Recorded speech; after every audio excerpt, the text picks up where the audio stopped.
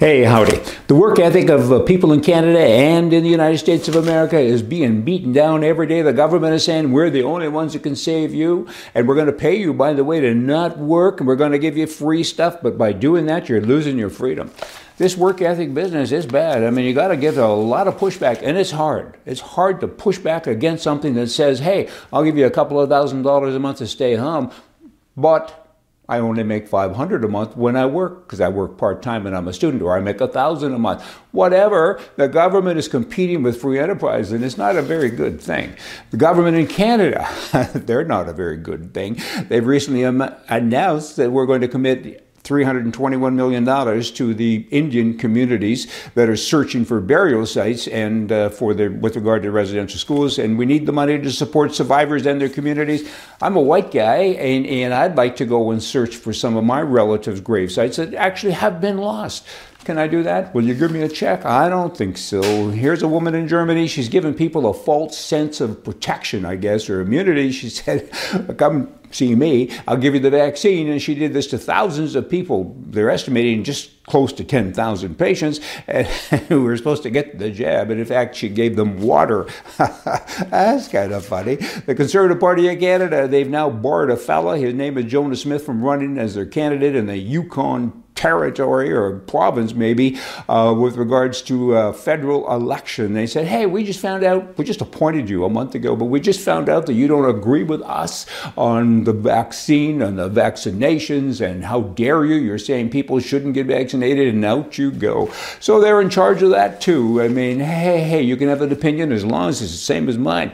That's coming from a Conservative Party? Are you kidding me? That sounds a little socialist, does it not? I mean, you're not entitled to your own opinion. Oh, you are, as long as it's identical to mine. That is socialism. Bad stuff. The Conservative Party in Canada, 70% of Canadians have never voted for them, and I wonder why. The Conservative leader, Erin O'Toole, he accused Beijing of using the death penalty for political purposes. Of course. The politician said we have the death penalty for drug dealers. O'Toole says, but hey, that's pretty harsh. That's way too harsh. He's a Canadian. You shouldn't kill him. All he did was bring drugs into your country when, in fact, it was against the law. When, in fact, he knew that the death penalty was there for him if, in fact, he got caught. He got caught. The death penalty is not a bad thing. I mean, this guy smuggled in 222 kilograms of drugs, bad drugs, and that's the law. It's their country, O'Toole. It's not your country.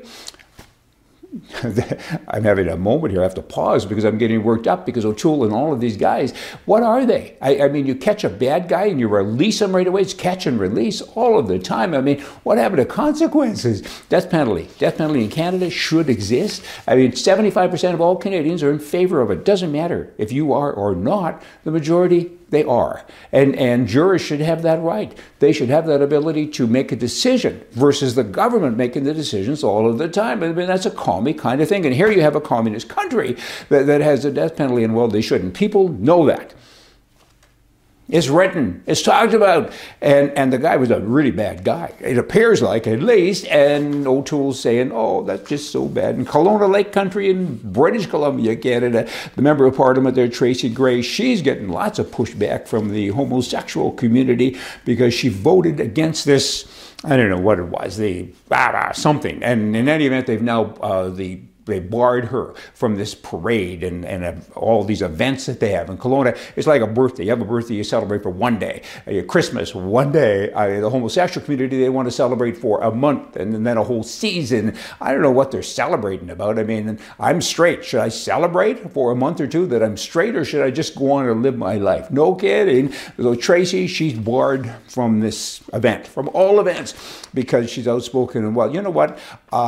They can ban me too.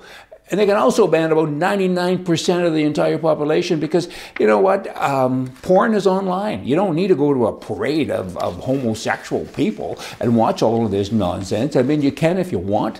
I mean, I don't agree with it, but I'll always defend the right to have it. I mean, you should be able to do what you want to do. I'm all about freedom and stuff, whereas these people, for the most part, say you can do only what I say. We're back to that leftism stuff. The people, Tracy, by the way, don't give in to these people, because politicians do. I'm sure that your leader will be all over you, saying, hey, now you apologize. That's a sign of weakness. Don't listen to that idiot.